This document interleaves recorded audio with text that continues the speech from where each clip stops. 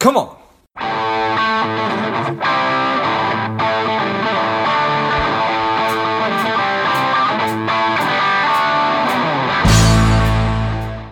Hello, dear listener. Before we get into today's show, quick ask. If you find value in today's show or you've gotten value out of a previous show, please leave us a quick 5-star review. Be super grateful. Thanks a lot. Welcome to Money Savage, a savage approach to personal finance. This is George Grumbacher, and the time is right. Welcome today's guest, strong and powerful Joe Burns. Joe, are you ready to do this? Let's do it, George. Excellent. Let's do this. Joe is a speaker, a coach, a money master, and the founder of the Next Gen Millionaires. I'm excited to have you on. Joe, tell us a little bit about your personal life, some more about your work, and why you do what you do. So I grew up in Utah. The funny thing about kind of some of my personal life is my career was in IT. A few people find fascinating, and in my adult life, I decided that money was a little more interesting to talk to people about. So I kind of made that transition a few years ago. Now work with people really on the emotional side of money and kind of the triggers and things that money do, like as a experienced life and you know, careers and building businesses and all these things that you know, money is a real impact on their life that they never look at. So it's fun to kind of dive in with them to say, hey, how does this affect you? And what happens if you start to change some of the ways you perceive money and you know, you have financial gains, you have business gains, your life's better, things like that. So it's a lot of fun to kind of start helping people shift that perspective overall. Yeah, I appreciate that. While I've never done much in IT, I imagine that it's kind of the opposite of what you just described. There's not a lot of probably touchy-feely stuff. There's not a lot of personalization going on. So I appreciate that. What motivated the move or the change? I got tired of not seeing. For me, it's like got tired of not seeing change in the world, and I think that's what really drove it. I struggled for a long time switching companies. Because I wanted to work for a company that made a difference. And there are plenty of companies out there that need, you know, IT work that, you know, make a difference in the world. I worked for a bank for a long time, you know, and they loan money and they make money and things like that. But it was, I don't know, it didn't really feel that piece of me that wanted to do something bigger. Ran into a personal development coach and like, hey, this is cool. You know, now I want to start changing myself through that process. You know, look back at my own life and through hardships and unfortunate things that happened to us, and kind of saw that I had this affinity for money, like of always making money and always having it my entire life. So I kind of started playing around with that, started working with a few people here and there, decided I liked it, and there was a lot to uncover and discover in that arena from an emotional perspective. So made the switch, and that's been an amazing journey since. Nice. So when you say that you talk to money and it talks back, tell me a little bit about that. This is always gets people. Like I just said, I kind of have an affinity for money, and it's not in a way that, you know, it always just like is there. But it's like I approach money kind of like a person. And one thing I always like to do is like I sit down and I'll journal to money. I have a stack of money that sits on my desk. And it's amazing what happens when we kind of take a different perspective for things in our life, like money. And we'll sit down and we'll talk to it. And like that internal monologue that starts to happen. A lot of us discount that as like, oh, you know, I'm just thinking of these things in my head. Well, we are thinking of them in our heads, but really what we're doing is we're uncovering kind of those perspectives on the inside that allow us to start to uncover why we feel like we feel about money, why we're, you know, doing certain actions in our businesses, why we're, you know, having good days when the stock market's up or bad days when it goes down. So I covered this little like journaling to money thing. It's interesting what it says back if we just stop to listen for just a moment.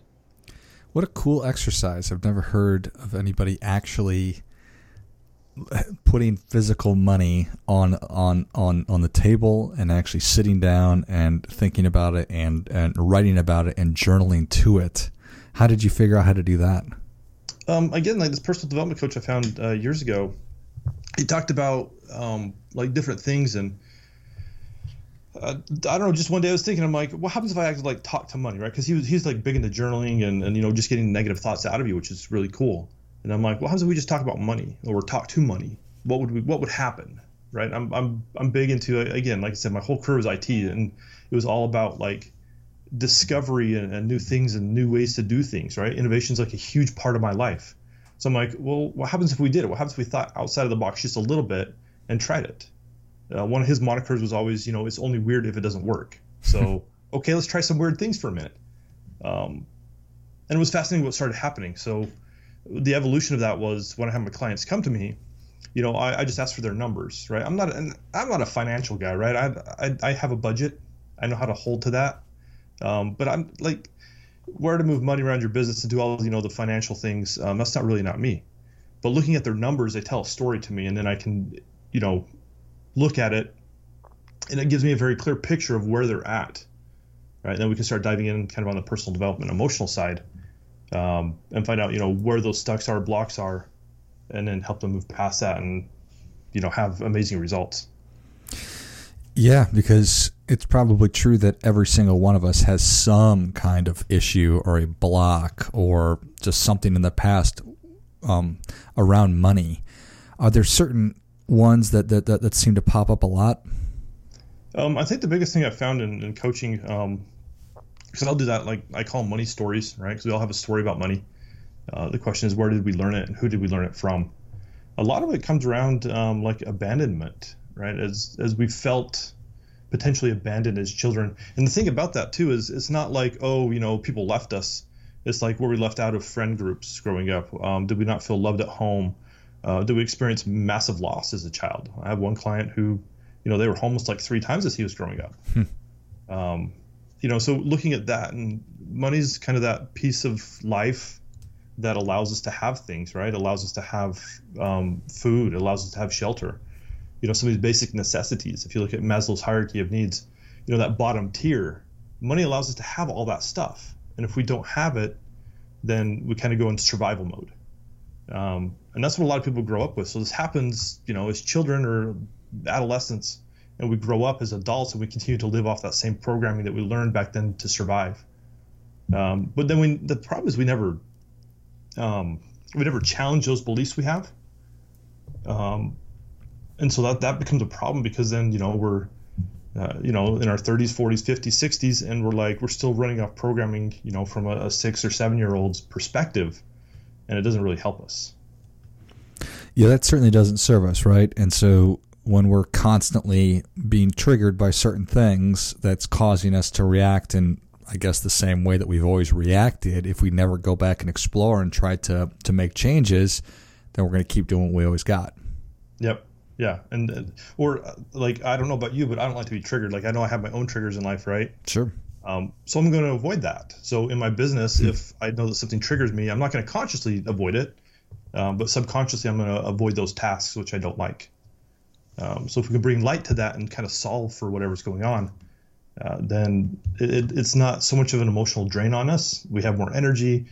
We show up more as our authentic selves, and that's what people buy into. People like us, who we are. So if we can get past some of those old things, then, we show up way stronger in our businesses. People like it. They trust us more. They'll buy our services and products, and our businesses grow.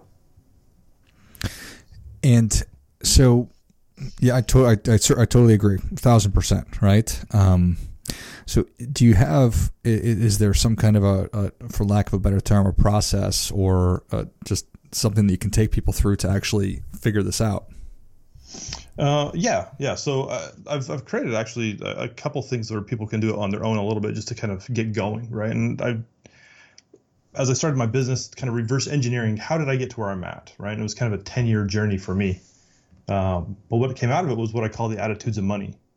Because one day I was talking to my wife and we were kind of deconstructing kind of the whole framework. It's like, how do I help people? This thing always came to my mind, and my mom always told me I needed to fix my attitude, right, growing up.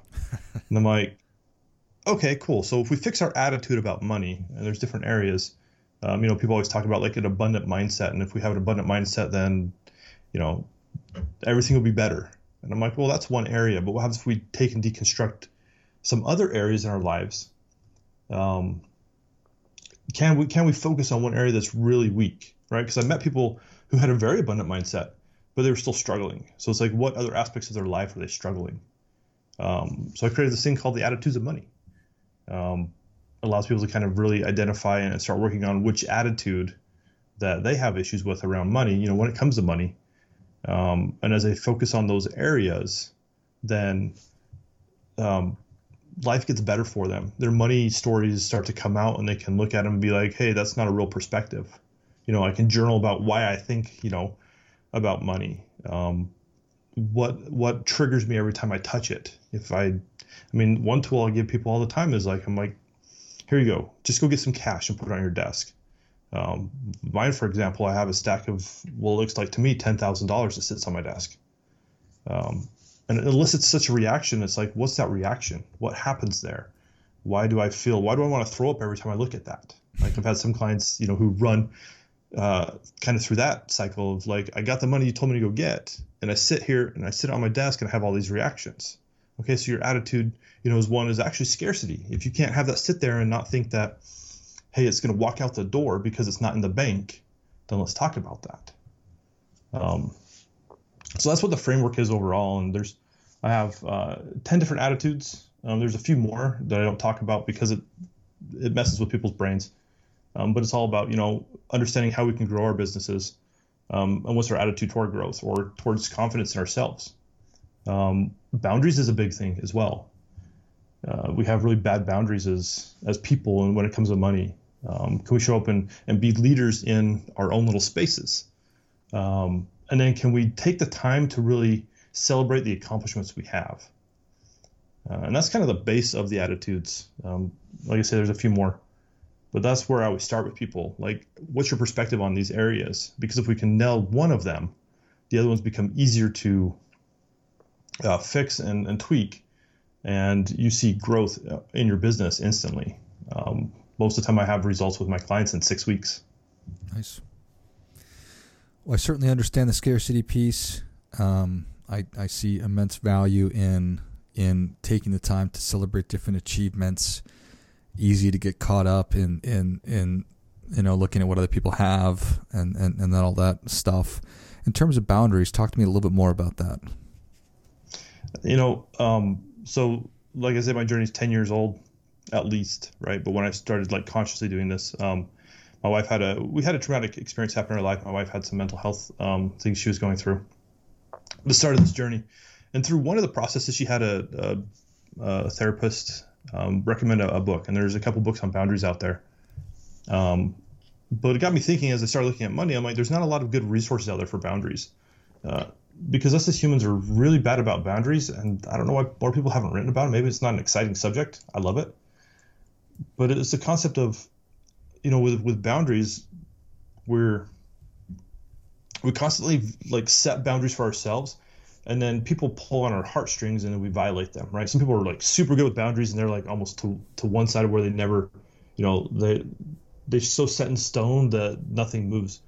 On the other side, though, I talk to a lot of people who have really loose boundaries. So they'll be like, hey, I don't want to do, I don't want to interact with this person, but then this person calls them. And so what do, they work with this person, or they talk to them on the phone and give energy and time to them. And then when they get off the phone, they're all angry about it. And so it's like, can we dial that back to be more in charge of what energy and what interactions we have with people as they go out?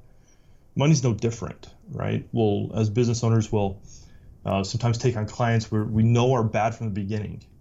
It's like, why do we do that? Well, it's because we have poor boundaries with saying, hey, I know the money will come in other directions. I don't have to take every client that comes to me or every piece of work that comes to me just because I have to pay the bills. If we start setting boundaries, we know the limits of where we're going to go or what we're willing to do. And if we can hold to those boundaries, what's really cool is we become more free. We quit picking up work we don't want. We stop interacting in our lives with people who don't serve our greater good. And as we can do that, we create more harmony and peace and joy in our lives. But it's a fascinating subject overall when we really look at it, to say, hey, can I keep the boundaries I set And what do those look like? A lot of people don't, right? I mean, I look at parents all the time, and I have a hard time not wanting to call them all out. But it's simply like with kids. I always hear my siblings, with their kids, and cousins are over and they're like, hey, you have to share that, right? They have to share their things with kids. And I'm like, you're teaching them some good life skills about interacting with people, but at the same time, we force kids to share things too often, right? That's kind of a mini boundary. So when we grow up, we have a hard time saying no to people.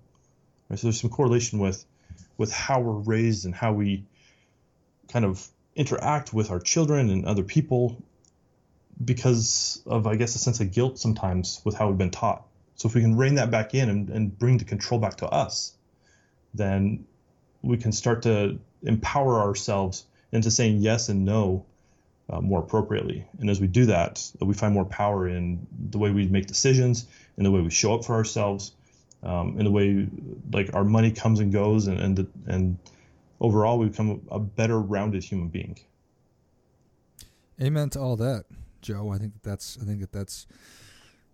is just the nail on the head right there. If we can establish boundaries in every aspect of our lives and know what they are and then be true to them, I think that's nothing but an incredibly empowering thing. So, and probably not talked about enough. So I think that's awesome. Well, you mentioned that there's a couple more that you don't talk about because it messes with people's heads. So I'd be remiss not to ask you what one or two of those are. I don't generally talk to people about abundance. Abundance is one of those. There's lots of stuff you can Google abundance, and people always think that that's where they're at, or that's what they need. Most of us have a fairly abundant mindset. It's other things that drive the scarcity into our lives. One that I don't talk about like really ever is the attitude of value, and I don't even have it in like any downloads I have or anything like that. But it's kind of a higher level look at saying, what are our services? What are the value of our services? What's the value of ourselves? So I don't talk about that one hardly ever. Confidence is one that I talk about a little bit with my clients. But it's kind of one of those things that if we can become more consistent and kind of do some more work on the way we think about other aspects of our lives, it builds the confidence right around. Some people feel like, hey, I just got to show up more confident.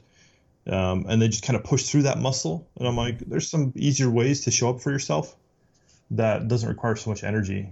For me, it's all about understanding where we're at in that base level before we try to push ourselves through some of those hard blocks. And confidence can be one of those.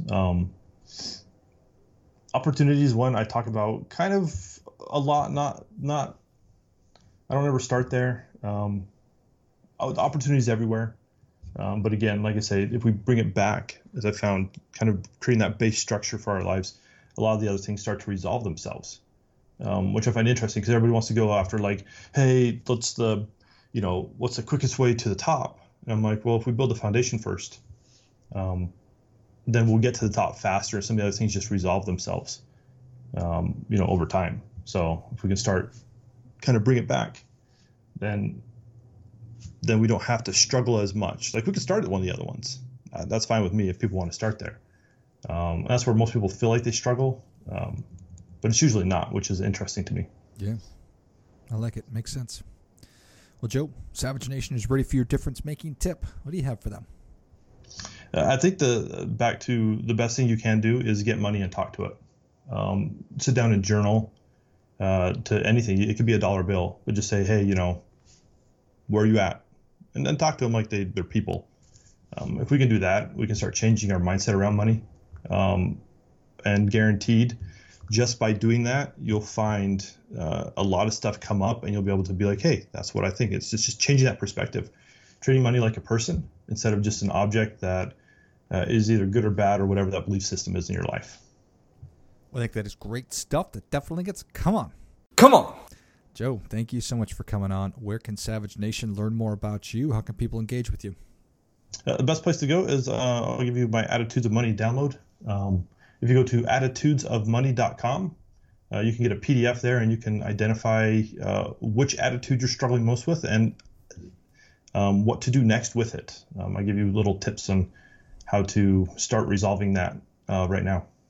Love it. Well, Savage Nation, if you enjoyed this as much as I did, show Joe your appreciation and share today's show with a friend who also appreciates good ideas. Go to attitudesofmoney.com and start figuring out where yours are at and how you can make them better and everything we've been talking about today. Thanks again, Joe. Thanks, George.